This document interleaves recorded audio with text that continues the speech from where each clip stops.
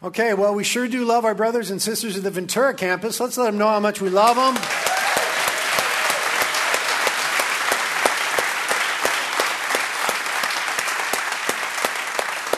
They'll be watching this message. We love you, Ventura. Wish we could all be together in one building, but it's good. And let's open up now to Ephesians chapter 6. Ephesians chapter 6. We are continuing with our series on spiritual warfare and the armor of God. Almost finished with the series. We are on part 8 out of 9. So next week will be the last part. Today we're going to talk about the sword of the Spirit. Fun and exciting. I'm happy about this. The sword of the Spirit from verse 17 of Ephesians chapter 6. What we will do is do what we've been doing. We'll read verses 10 through 18, the whole passage that we're taking these 9 weeks to study. Read it, we'll pray, and we'll talk a bit about the sword of the Spirit. I am reading and preaching from the New American Standard Bible. So we'll start in Ephesians 6:10. The Apostle Paul writes to us and says, "Finally, be strong in the Lord and in the strength of His might.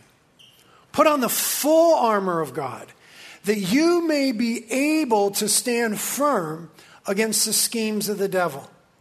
For our struggle is not against flesh and blood, but against the rulers, against the powers, against the world forces of this darkness, against the spiritual forces of wickedness in heavenly places.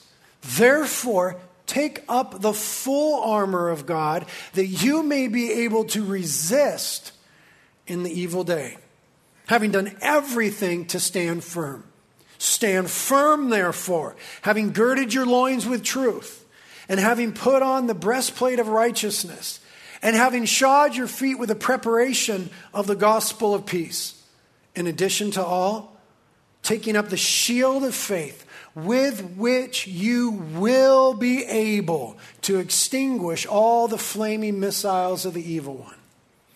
And take the helmet of salvation and the sword of the Spirit, which is the word of God. And with all prayer and petition, pray at all times in the Spirit.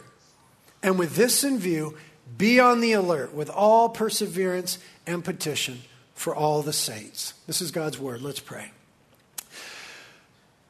Thank you, Jesus, for your work on the cross and your resurrection from the dead, which has reconciled us to God.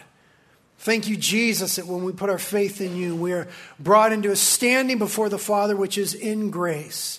Thank you that we have peace with God. Thank you that as we sit here today, we are the beloved of God in Christ. Thank you for these wonderful things. Thank you, Holy Spirit, that you teach us these things and you minister them to our hearts and you minister the love of the Father to our hearts. And we want to be a people who are fully experiencing the truth of Christ and the love of the Father and the power of the Spirit working in our lives.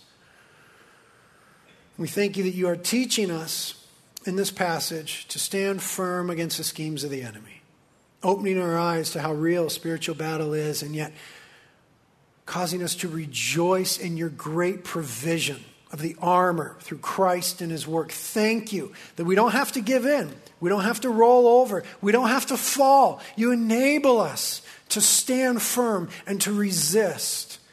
Continue to teach us to do that. Lord, give us ears to hear. Let our hearts be alive to the glorious truth of Jesus and what he's done for us. Don't let us be passive or sleepy about these things. And please, Lord, anoint me to teach and preach now in a way that brings much glory to Jesus and is faithful to your word and effective for the furtherance of your purposes in our community. We ask these things together in Jesus' name. Amen. Well, there is one thing that the Roman soldier would not go into battle without, and that's his sword. Even if he was caught unaware and he was in a scramble and he didn't have time to gird up his loins and put on the breastplate and throw on the helmet, and maybe he couldn't even reach his shield, he would be sure to grab the sword. He wouldn't go into battle without the sword. Now, when the Roman soldier went into battle, he had a couple options for swords. There was a big, long, broadsword. And that sword could, deal a blow to be sure, but that sword was heavy. He also had the choice of a smaller sword, about 18 inches long, kind of a dagger type sword thing. And that's the Greek word that's used here in our text and represented in our picture here. Is the 1 to 2 foot, about 18-inch long sword of the Roman soldier. And the reason that he might often grab that one when caught unaware, when assailed by the enemy, was it was easier to wield, it was lightweight, and it was quick, and he could deflect blows easily, and he could jab and deliver blows against his enemy quickly. And so the Roman soldier loved this lightweight sword. He would take it into battle and have much effective ground taken with that sword. And that sword of the Roman soldier is a metaphor for something that the Christian is supplied, and that is the sword of the Spirit. And the verse 17, defines it for us, the sword of the Spirit, which is the Word of God. When we're talking about this thing, the sword of the Spirit, we are talking about the Word of God. It's called the sword of the Spirit because it's provided by the Spirit. Right? Scripture makes it clear that the Holy Spirit is the author of Scripture, and it's empowered by the Holy Spirit. The Christian is not left to his own strength for the power plunging of the sword. Rather, it's the strength of the Lord and the strength of His might through the power of the Holy Spirit that causes the sword to be effective. So it's the sword of the Spirit because the Word comes to us from the Holy Spirit through Scripture, and because it's made effective by the power of the Holy Spirit in the life of the believer. And when we think about all this armor that we're called to take up and with which we're called to stand firm, we realize that the fullest expression of it is found in the person and the work of Christ. The final fulfillment of it, the greatest experience of it, is in Christ and what He's done for us. For example, when we talk about the belt of truth girding up our loins, we realize that Jesus said, I am the truth. When we talk about the breastplate of righteousness, we remember the doctrine of imputed righteousness, and we proclaim that Christ Himself is our righteousness. When we talk about the shoes of the gospel of peace, we understand that Jesus Himself is our peace and the one who has made peace between us and the Father. When we talk about the shield of faith that we're called to take up, we remember that it is in Christ alone that we put our faith and our hope, in which we find such great defense. When we talk about the helmet of salvation, we remember that it is Jesus who is our Savior and that we are saved by His work on the cross. He is our salvation. And when we think about the sword of the Spirit, which is the Word of God, we remember that Jesus is the Word of God. The Gospel of John, in the beginning was the Word. And the Word was with God, and the Word was God. And the Word became flesh, the incarnation, and dwelt among us, the ministry of Christ. So when we talk about the sword of the Spirit, we're talking about the cutting power of the person and work of Jesus against the enemy. When we talk about getting more of the Word, we're talking about getting more Jesus. For He Himself is the living Word of God. Amen? Amen. Amen. There we go, church. Amen. Now, we're going to talk about these things with the sword. We're going to talk about the sword as a defensive weapon, because it was of great defense, deflecting the blows of the enemy. And we're going to talk about the sword as an offensive weapon, because a soldier only wants to be on defense before so long before he wants to start doing some poking and jabbing himself. You only want to play defense for so long before you want to put some points on the board. Defense is necessary and great, but there comes a moment for offense. And the sword of the Spirit is our greatest offensive weapon. And then we're going to talk about, in my third point, how to wield and keep sharp our sword. So the first point is this. The sword of the Spirit is used for the Christian's defense against Satan and his schemes and temptations. I want us to look at Scripture in a successful portrayal of that and in a failure of that. I want to see a time when it worked, the sword of the Spirit, and a time when it didn't work. So for the sword of the Spirit working well, let's go to our ultimate example, the captain of our salvation, Jesus Himself. Matthew chapter 4. Go to Matthew chapter 4. We're going to look at the temptation of Christ. We don't have time to kind of dive into the nuances of the temptation and the different characters of each one. We just kind of want to see how Christ used the Word of God, the sword of the Spirit, to stand firm against the enemy, and so learn how we can do the same. We'll start in Matthew 3, verse 16 for a little context. It says in Matthew 3:16, and after being baptized, Jesus went up immediately from the water, and behold, the heavens were opened, and he saw the Spirit of God descending as a dove and coming upon him. And behold, a voice out of the heavens saying, this is my beloved Son, in whom I am well pleased. There's just a glorious little Trinitarian moment in the Gospels. Jesus being baptized, the Spirit of God descending upon the Son of God in the form of a dove, and the voice of the Father God coming down from heaven saying, this is my beloved Son, in whom I am well pleased, affirming before the whole world the identity of the Son as the beloved of the Father. And then we get into chapter 4. Now, in the original, there weren't chapter breaks. So this is the very next thing, the very next breath. Jesus' identity being affirmed by the Father. Now we're going to see it attacked by the enemy. This is what happens in our lives, right? We have new identity in Jesus Christ. Behold, if any man or woman is in Christ, they are a new creation. The old things have passed away. All things have become new. We were the enemies of God. Now through Christ, we're the beloved of God. And Scripture declares that. And we have the Spirit in us crying out, Abba, Father. So that the Father says the same thing because we put our faith in Christ about us. This is my beloved daughter. This is my beloved Son in whom I am well pleased. And the enemy is always coming against that true Christian identity. We see it exemplified here. Verse 1, chapter 4. Then Jesus was led up by the Spirit into the wilderness to be tempted by the devil. And after he had fasted for 40 days and 40 nights, he then became hungry. Understatement. And the tempter came to him and said, if you are the Son of God. Do you see him attacking what God had just done?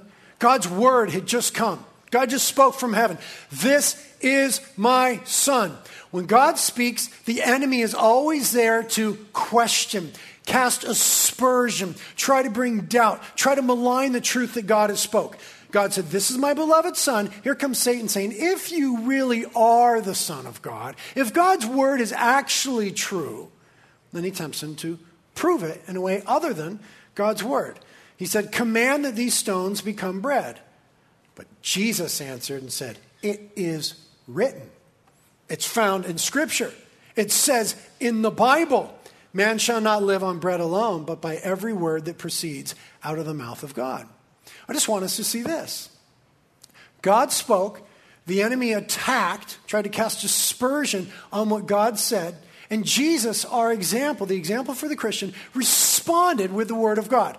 He said, well, it is written. It says in the Bible. He was quoting the book of Deuteronomy there. Notice, he didn't have to say the address. You don't have to know the address, but you got to know the truth. I don't care about the address, but know the truth. He said, it is written. And then he had a ready response for the scheme of the enemy. And so he's able to stand firm. And so the enemy then did what the enemy will always do. He adjusted his tactic. He changed his strategy a little bit. So it says in verse 5, then the devil took Jesus into the holy city and he had him stand on the pinnacle of the temple. And he said to him, if you are the Son of God, if what God said is true, throw yourself down, for it is written. Uh-oh. Now the enemy is coming in with a little Bible here. Interesting, isn't that? He will give his angels charge concerning you. On their hands they will bear you up, lest you strike your foot against a stone. Jesus said to him, well, on the other hand, it is written. See this little war going on? You shall not put the Lord your God to the test. Again, we don't have the time to get into the details of the nature of the temptation, but the point is this. For every strategy of Satan, Jesus had a ready reply from the Word of God that was apropos to the temptation of the enemy.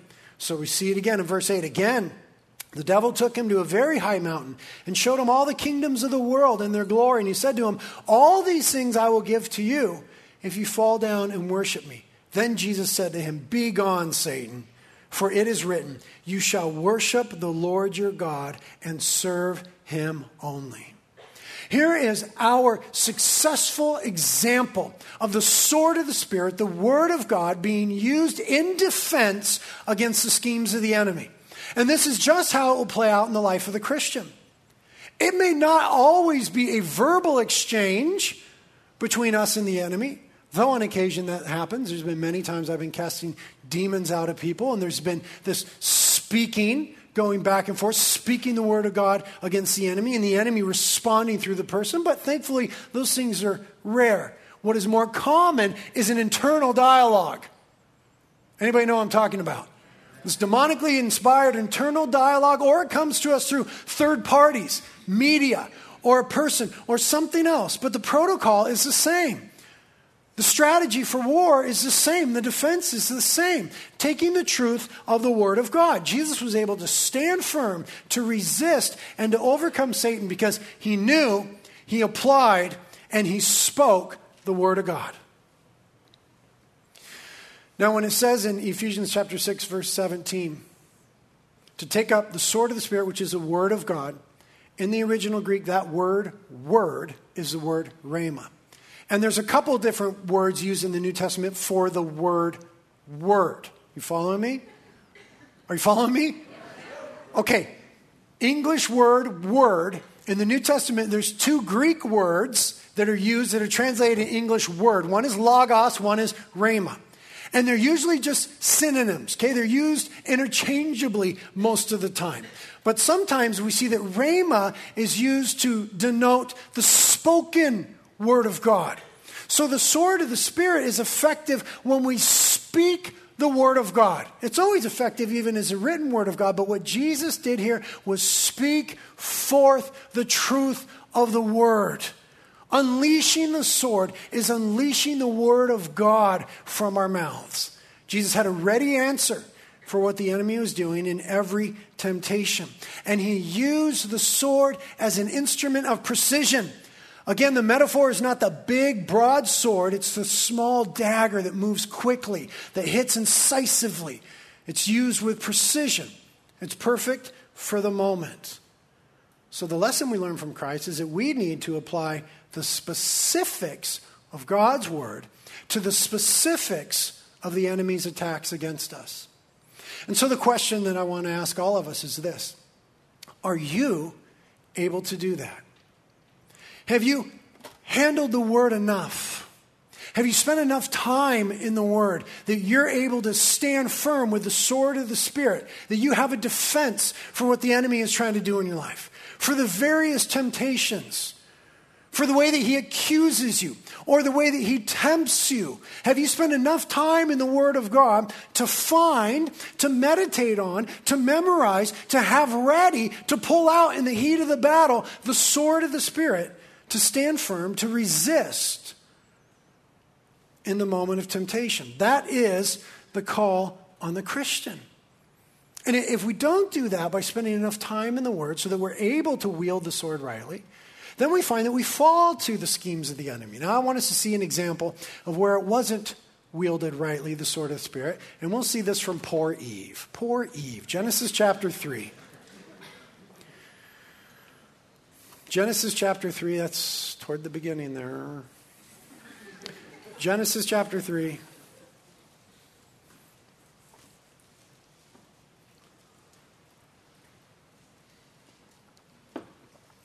Jesus was the example of successfully wielding the sword. Now poor Eve, the example of failure. Genesis chapter 3, verse 1 says, now the serpent was more crafty, note that word, this is speaking of Satan here, crafty. The serpent was more crafty than any beast of the field which the Lord God had made. And he said to the woman, indeed did God say, you shall not eat from any tree of the garden?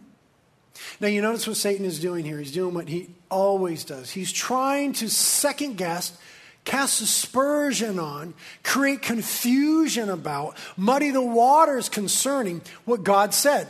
God had said in Genesis chapter 2 to Adam and Eve, you can eat from any tree of the garden except for this one, the tree of life. You can't eat from that one. Any other tree of the garden. And Satan comes along and tries to muddy the water. Is that really what God said? You hear this all the time. Is that really what the Bible means? I mean, does the Bible mean what it means? Is it saying what it says? This is what the enemy was trying to do. And Eve starts off well in the beginning with the sword. And the woman said to the serpent, from the fruit of the trees of the garden we may eat. God gave him that permission. But from the fruit of the tree which is in the middle of the garden, God has said, you shall not eat from it or touch it, lest you die. Now, she's doing a good job so far. So then here's what Satan does next, verse 4. And the serpent said to the woman, you're not going to die. That's not what it means. God's word doesn't mean what it says it means. It means something different. You're not going to die. Verse 5. For God knows that in the day you eat from it, your eyes will be opened and you'll be like God, knowing good and evil. Let me tell you what Satan is doing here. First, he's endeavoring to cast aspersion, create confusion about God's word, right? Indeed, did God really say? That's not what God meant. God's word doesn't mean what you think it means there. And then he's endeavoring to cast aspersion on, create confusion about God's character, his sovereign goodness, his good plan. He says, you know what God is trying to do to you, Eve? God is trying to keep something good from you. That's what God is. God is a cosmic killjoy. And God's trying to keep you from something good in your life, Eve. I mean, that's not really what his word means. And that's just keeping you from what you want to do and who you want to be and what you want to have. Oh, now the enemy's making some headway with Eve. And Eve should have continued to wield the sword steadfastly. But instead, look at verse 6. When the woman saw that the tree was good for food, it appealed to her passion, and that it was a delight to the eyes, sense of possession, and that the tree was desirable to make one wise, it could increase her position. She took from its fruit and she ate. See what happened there? Instead of being committed to the Word of God and refusing to compromise on the Word of God and perhaps going back to God and saying, God, okay, this is what you said. That's what you meant, right? God, just affirm your word. Let me look that up again there in Genesis chapter 2. Oh yeah, no, that's what you said. Instead of being committed to, standing firm on, and not compromising on the word, she began to rationalize. Wow, the fruit, it looks so nice.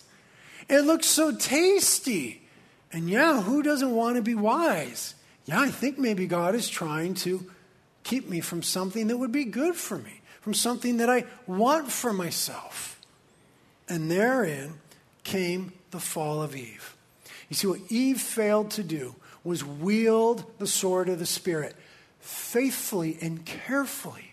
Carefully meaning when the enemy, through a third party or directly, endeavors to cast aspersion on the word of God and the character of God, to be faithful with the sword would be to go back. To go back and say, okay, is that what God means? Is that what the word says? Yes, that's what it means. And then to stand on it faithfully, with commitment and without compromise. Eve compromised. Yeah, maybe God said that. Maybe he didn't mean that, but this looks so nice and shiny and tasty and it will be so good for me. And there she fell to the enemy. We need to remember Psalm 19, that the word of the Lord is perfect. The word of the Lord is sure. The precepts of the Lord are right. The commandments of the Lord is pure. The judgments of the Lord is true. By them your servant is warned that in keeping them there is great reward. She thought God was a taker. Satan had convinced her that God wanted less than best for her. God was a taker. In keeping the word, Eve needed to hear, there is great reward, not loss. And so let's be inspired by the psalmist later on, Psalm 119, my favorite chapter of the Bible, where he says this. I'll read it to you.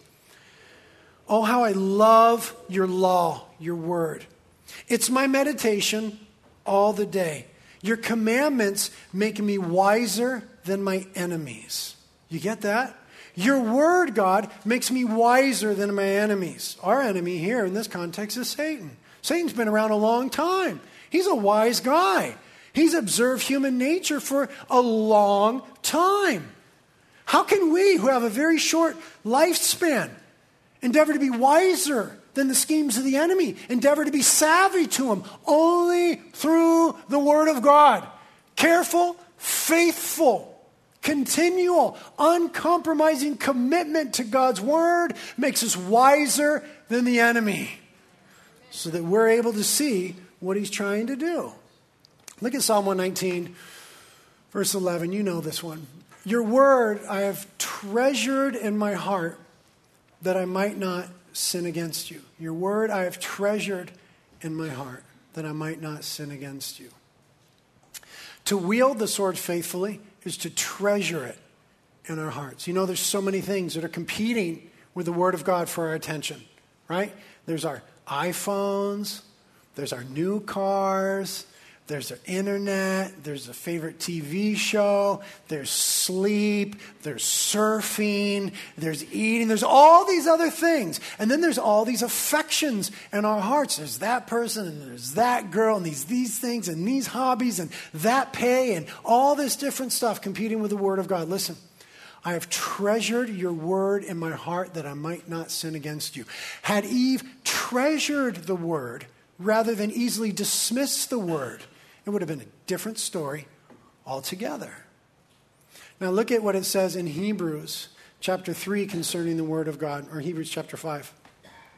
Talking about the word of God, it says, for everyone who partakes only of milk, meaning not getting into the meat of the word, is not accustomed to the word of righteousness, for he's an infant, right? Spiritual baby, not mature, not enough time in the word. We grow by the word of God. We mature by the word of God. Christians don't grow day by day. I don't care how many years you've been a Christian. Christians grow word by word, the word of God. That's what nourishes and grows us from infancy to maturity. So then it says, but solid food is for the mature, right? Mature because we spend time in the word of God. Who because of practice, note that word, who because of practice have their senses trained to discern good and evil. That was a failure of Eve. She had difficulty discerning between right and wrong, good and evil. The word of God, when we practice with it, when we practice with the sword of the Spirit, when we handle it frequently, trains us to discern good and evil. That's what Eve failed to do. She said, well, it looks good. Listen, never in the history of the world has it been more difficult to discern good from evil. Our culture en masse is calling good what is evil and calling evil what is good. And Satan is always looking to muddy the waters and cloud the perception. We need to be trained from the word of God, having practiced with it, to discern good and evil. Because Satan's no fool. He knows just how to make things look good enough for us to go for him. That's what happened to Eve. Look at this quote from Kyle Snodgrass. Isn't that a great name? Snodgrass. Used to be an old guy that surfed Rincon at like 85. His name was Snodgrass. Says this. I digress. Distracted by surfing. Evil rarely looks evil until it accomplishes its goal. It gains entrance by appearing attractive, desirable, and perfectly legitimate. That's exactly what happened to Eve. Attractive. When she saw it was a delight to the eyes. Desirable. Good to eat. And perfectly legitimate. It'll make me wise. Why would I not do this? It is a baited and camouflaged trap. As Paul puts it in 2 Corinthians 11:14, Satan masquerades as an angel of light. And this is what's happening in our culture today. Things that God has declared to be an abomination are painted by our culture to be attractive, desirable, and perfectly legitimate. Culture is indoctrinating children from the youngest age to believe that what God has called detestable is perfectly legitimate. It's even desirable. It's attractive. That's why, brothers and sisters, we must have our senses trained to discern good and evil by practicing with the Word of God, or we fall to the deception of the enemy. Because sin is deceitful. Sin never shows you the price tag on the front end. Sin entices you, and then we see the great cost of it on the back end. Never shows you its price tag on the front end. On the front end, it just shows you the pleasure. But the Bible says it's a passing pleasure. It's a pleasure to be sure, but it's a passing pleasure. And what the deceitful nature of sin does is it hardens our hearts. Look at Hebrews 3:13. It tells us to encourage one another day after day, as long as it's still called today, so that none of you will be hardened by the deceitfulness of sin. hardened by the deceitfulness of sin. You know what this is? This is a proverbial frog in the water, right? The Christian in culture today can easily become the frog in the water, where the heat is turned up slowly and the frog doesn't even know it, but now the environment has changed and it's serious danger. Sin is deceitful, slow, insidious, and it begins to harden our heart compromise by compromise. This used to be unacceptable to me according to the Word of God. Well, everybody's doing it. It's probably it's not that big of a deal. Hardening of the heart. And now we give ourselves to more. Deceit, right? Well, that's indeed, did God say? Did God really mean? Surely that's not what's going to happen. The Bible doesn't mean what it says. It means it's not saying what you think it's saying. Go ahead, it's okay to do that. We do that with our sexuality. We do that with substances. We do that with greed, with all measures of lust, the deceitfulness of sin which hardens our hearts. And so the Word of God says, encourage one another day to day lest you be hardened by the deceitfulness of sin. Be like Moses, who said, I'm willing to endure difficulty with the people of God rather than give myself to the passing pleasures of sin. And we need the sword of the Spirit to do that, to be like Jesus in the moment of attack and not like Eve. Look at Psalm 119, these verses. From your precepts, your word, I get understanding. Therefore, I hate every false way. From your word, I get understanding. I'm able to discern right from wrong, truth from error, deception from Holy Spirit clarity. I'm able to discern. Therefore, I hate every false way. I'm not going, oh yeah, that's kind of cool. I guess that's not so bad. The fear of the Lord is to hate evil, the Word of God says. From your word, I get understanding. Therefore, I hate every false way. I'm not compromising. Your word is a lamp to my feet and a light to my path. It illumines, shines light in the darkness, shows me truth from error. The unfolding of your words, now this isn't what it means, but allow me to take liberty. The unfolding of your words gives light. It gives understanding to the simple. Is anybody here simple? I'm a simple guy. I'm just a stupid 6'6" surfer. Anybody here simple? Just me? Oh, and 3 of us. You guys are awesome. The 3 of us who say we're simple, we're so thankful for the unfolding of the Word of God. Wake up in the morning and unfold the Word of God because we are living in dark days and the unfolding of the Word of God gives light. We're living in confusing days and the unfolding of the Word of God gives understanding to the simple. Psalm 119 again, 92 through 95. If your law had not been my delight, okay, that was Eve. She didn't delight in the law. She wasn't treasuring God's word. If your word had not been my delight, then I would have perished in my affliction. All of us are going to experience affliction and suffering and hard times. That's for sure. I would have faltered if your word had not been my delight. I'll never forget your precepts, your word, for by them you have revived me. All of them are going to need times of being revived. All of us are going to need times of being revived. Times where we feel dead and listless and worn out and in the ground. Revived by the word. I am yours, save me, for I have sought your precepts, your word. The wicked wait for me to destroy me.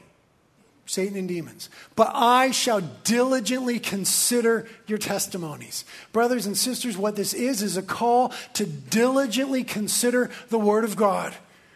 When the waters are muddied, when the temptation is heavy, when the attack is continual, diligently consider the Word of God. Had Eve done that, she would have not have faltered in that day. Jesus did that. Eve didn't. Look at this promise from Psalm 119. I love this. This is one of my favorite verses in the Bible. It's one of my life verses. I will walk in freedom because I've devoted myself to your commandments, your word. In the Hebrew, that word that's translated freedom is broad place. I will walk in a broad place because I devoted myself to your word. What's the idea of a broad place? If you think about animals like a deer, okay, let's think Bambi for a minute. Bambi and deers, they'll come out of the thick of the forest into a broad place, a plain, a field, right? A prairie. They'll come out there only when they're safe and secure. And when they're out in the open like that, they're feeding and they're healthy and they're being nourished. But when they're frightened, when they're threatened, they run back into the thick of the woods. God's will for you is that you're out in the open, in a broad place with the sun shining on you, being nourished on the truth of God's word, not living in fear, because God has not given us a spirit of fear, but of power and love and a sound mind. I walk in freedom because I have devoted myself to your word. Think of the Christian without any armor. In the day of trouble, all he or she can do is hunker down in the foxhole. And the foxhole is a place of fear. But when we take up the full armor as we're being called to do, we walk in freedom. We're covered in the armor and with the sword. We don't need to be in the foxhole. We come into a broad place, the place of freedom. We walk in the sunlight, in the place of nourishment and health and security, because I've devoted myself to your word. So the defensive action of the word of God means knowing it, learning it, being committed to it, refusing to compromise on it, diligently considering it, hiding it in our hearts, and speaking it with our mouths. These are how we use the sword of the Spirit in defense. Now, let's talk about this. The sword of the Spirit is used as an offensive weapon against the enemy. Again, the word used in Ephesians chapter 6 for word is rhema. It denotes the speaking of the word of God. So when we're speaking God's word, proclaiming God's word, preaching God's word, singing God's word, all of these things are an offensive, aggressive move against the enemy.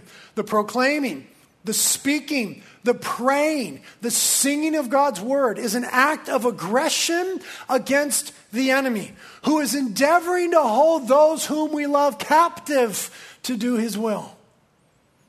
Speaking, praying, singing, preaching, proclaiming, talking about, teaching God's word is an act of aggression against the enemy. The Spirit, the sword of the Spirit, as an offensive weapon. Because there's much at stake.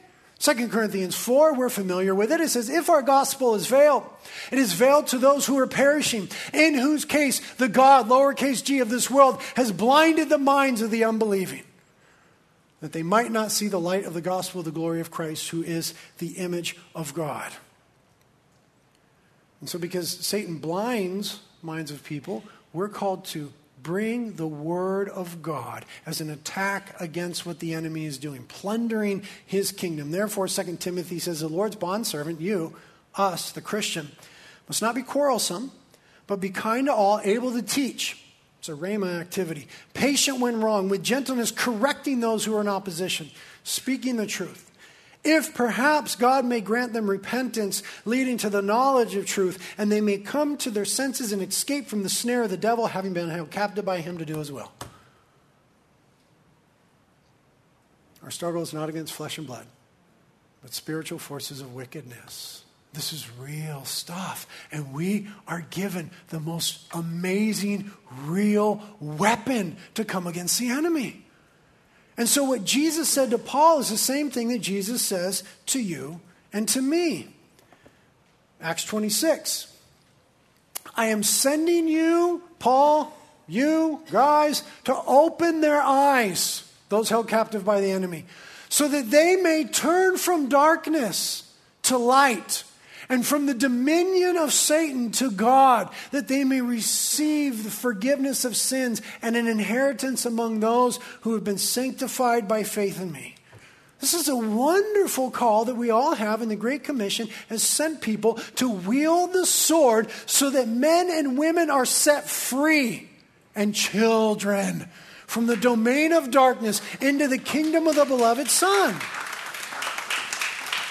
This happens with the Word of God when it's prayed, when it's preached, when it's proclaimed, when it's taught, when it's sang, when it's spoken in bedrooms. This is the action of the Word of God. And so Paul, knowing these things, said what we need to be able to say. Romans chapter 1. I am eager to preach the gospel. He said, I am not ashamed of the gospel because it is the power of God unto salvation The sword of the Spirit, made powerful by the Spirit himself, the plunging power of it to cut the hearts of men and women. Paul says, I'm excited to preach the gospel because I'm not ashamed of the gospel. Paul knew that there was much in his life he could be ashamed of. Read Romans chapter 7. He was a Christian killer before he was converted. There was much he could be ashamed of, but he said, I'm not ashamed of the gospel. It's the power of God unto salvation. I'm not going to be embarrassed about that. I know when I go to work on Monday, my boss is going to say, hey man, don't do that Jesus thing here. I know when I'm in my classroom on Tuesday, the professor's going to say, hey, we're not talking about that Jesus stuff here. I know that I'm with family and friends with whom I have much relational clout and therefore much to lose on a relational basis. And they're saying, hey man, don't push that Jesus stuff on me. We got to say, listen, I'm not ashamed of the gospel. It is the power of God unto salvation.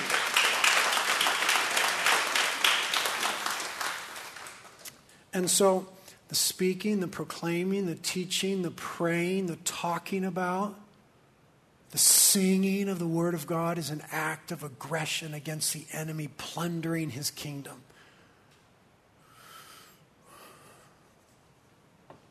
And so what we want to do is apply that sword to our own hearts and to the hearts of others by the work of the Holy Spirit. You see, sometimes it's our hearts that need to get cut by the sword. One pastor once said it's a two-edged sword, meaning, it cuts the hearts of others as it goes forward and cuts down the work of the enemy, but it cuts down the work of the enemy in our own hearts. Right? That's what Hebrews 4:12 says. For the word of God is living and active, sharper than any two-edged sword, and piercing. There's that idea of that precision dagger, piercing as far as a division of soul and spirit, going to the deepest places of who we are, of both joints and marrow, able to judge the thoughts and intentions of the heart. You know, sometimes I can't even discern my own motives, my own thoughts, my own intentions. I think I'm doing this for your glory, God, but maybe it's for mine. I think I'm doing this for the good of my wife, but maybe I'm manipulating. It's actually for me. I think I'm doing this to be the humble servant that Christ called me to be, but maybe I'm actually doing this to promote myself. I need to get cut by the word of God, which judges between thoughts and intentions, goes to the deepest place of who I am, and reveals there the lies of the enemy that I've been believing. That's what the word of God does. It cuts us as well. Sharper than any two-edged sword. But it also, when it's talked about, taught, proclaimed, sang, prayed, it also cuts the hearts of others. After Peter preached in Acts chapter 2, it says, now when they heard this, they were pierced to the heart. Okay? It wasn't the plunging power of Peter. It was the plunging power of the Holy Spirit as Peter proclaimed the word of God. Now when they heard this, they were pierced to the heart and said to Peter and the rest of the apostles, brethren, what shall we do? Peter said to them, repent, and each of you be baptized in the name of Jesus Christ for the forgiveness of your sins, and you will receive the gift of the Holy Spirit. And so in light of Jesus, the word going forth, men and women are delivered from the domain of darkness and transferred to the kingdom of the beloved Son as they respond to the word of God. One of the greatest things that we can do within the community of faith here, within the church, is speak to each other the word of God as needed in the right moments. Man, this can be a life savior. Okay, again, that idea of rhema, the spoken word. Sometimes that means in warfare, the right word at the right moment in the right situation for the right person. As the Holy Spirit gives you revelation and leads you to speak into one another's lives. That's why that verse that we looked at earlier in Hebrews says, encourage one another day by day as long as it's called today. The right word at the right moment in the right situation spoken to the right person. Ephesians was getting at this 2 chapters earlier when it said in chapter 4, verse 29, let no unwholesome word proceed from your mouth, help me God, but only such a word as is good for edification, building up of others, according to the need of the moment, that it may give grace to those who hear.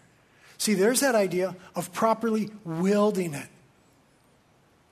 The need of the moment, knowing how... the weird thing about spiritual warfare is sometimes when we're getting attacked, sometimes when we're believing a lie, sometimes when we're being tempted or oppressed by the enemy, we're the last ones to see it. Have you ever noticed that? It's part of the schemes of the enemy. He doesn't want us to realize it's his attack. He just wants us to think, oh, I'm moody, or this thing, or I didn't get my... Sometimes that's true, and we're jerks because of that. But other times, we're just getting attacked by the enemy, and we can't see it. We need someone to come along and say, hey, bro, that's a lie that you're believing. Or you're giving into that thing. Or that's not your true identity in Christ. Or that's compromise in that area.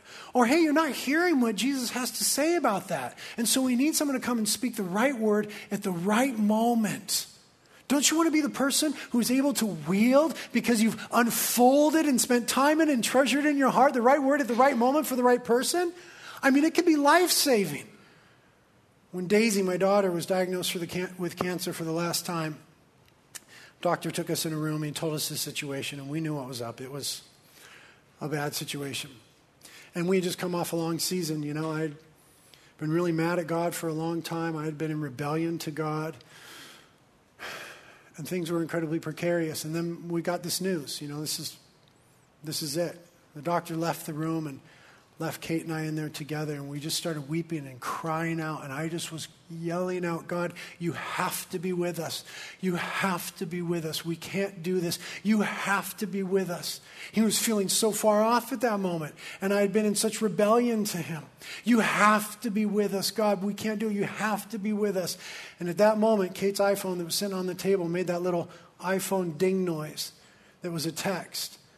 And one of our worship leaders, Zoe Hillner, the wife of one of our elders, sitting at her house in Carpinteria, is moved by the Spirit, didn't know what was going on, had no idea at that moment to send us a text message of Isaiah 41:10. Do not fear, for I am with you. Do not anxiously look about you, for I am your God.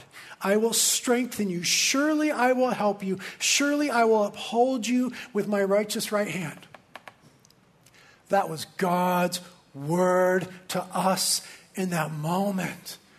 And it helped us in the most tremendous way. I am so thankful that Zoe had spent years unfolding the Word of God daily, that she had treasured it in her heart, that she had already committed to memory these things, that in the moment of need, God in His kindness might by His Spirit quicken it to her mind. Send this to Britt and Kate, that in the moment of deepest despair, God would say directly to us, I am with you.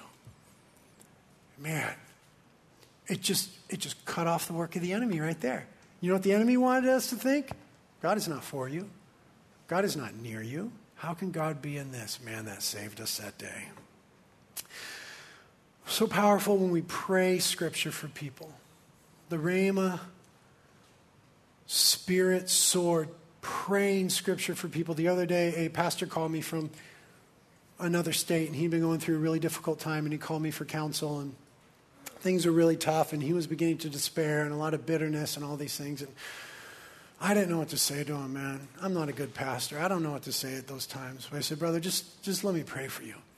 And I just felt moved by the Spirit just to pray Scripture over him. Any Scripture that the Holy Spirit was bringing to mind, I just began to pray for him. Just whatever the Spirit was bringing to mind. I'm so thankful that I've hidden the Word of Christ in my heart, that the Word of Christ dwells richly in my heart, that the Spirit had something to remind me of then. And I just prayed those things over him. And I was just like, oh, I hope that helps, brother. Goodbye. And I got an email a couple days later that said, every Scripture that you prayed just cut off the work of the enemy.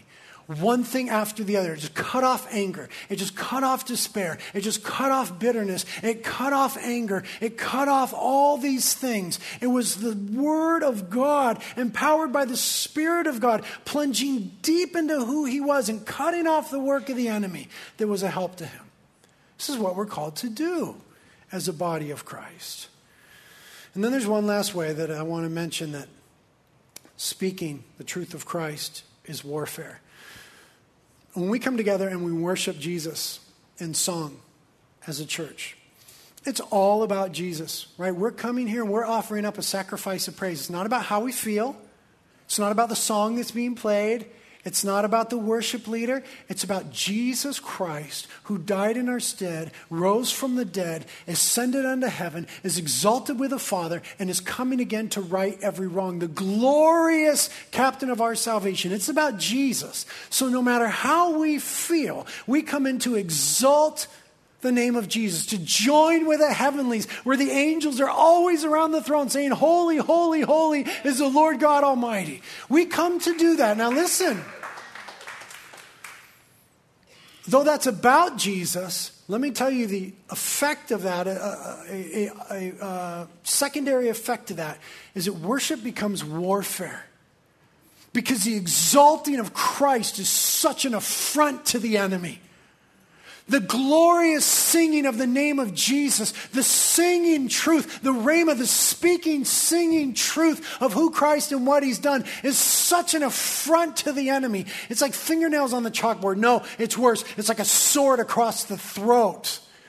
When the church of Christ worships Jesus in spirit and in truth, that is true warfare.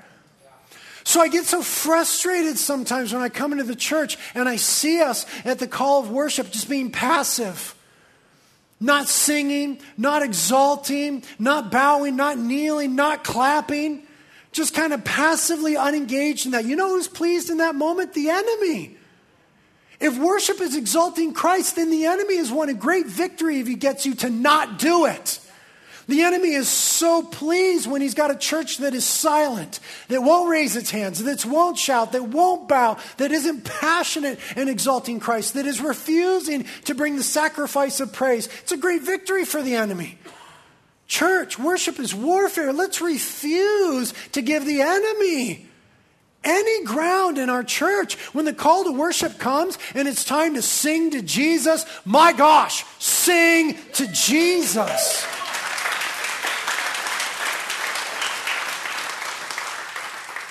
Martin Luther used to say, let us praise the Lord and spite the devil. Let us praise the Lord and just bum out Satan. Man, let's do that. So then, brothers and sisters, worship an act of aggression against the enemy.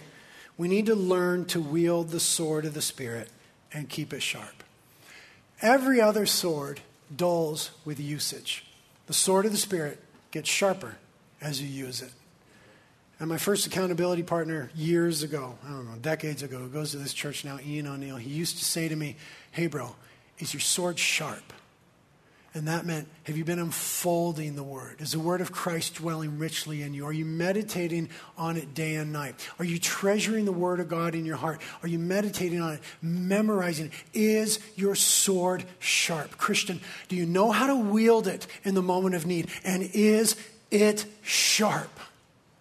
We must keep the sword sharp by being in the word. So it's not enough to listen to sermons. Okay, every Christian has to read and study the Bible for themselves. We're trying to teach you how to study the Bible. That's why we have classes available Monday night in theology, Wednesday night how to interpret Scripture. We have books available, basic Bible interpretation. Any simple person can take this and learn to interpret and study the Bible for themselves. Every Christian needs to read and study, meditate and memorize, obey and apply. That's what it means to wield and to keep sharp the sword of the Spirit. Because Jesus taught us in the parable of the sower that one of the main schemes of Satan is to snatch the word from our hearts. The word is sown, and Satan wants to come along and snatch it from our hearts so that it doesn't bear effective fruit in our lives.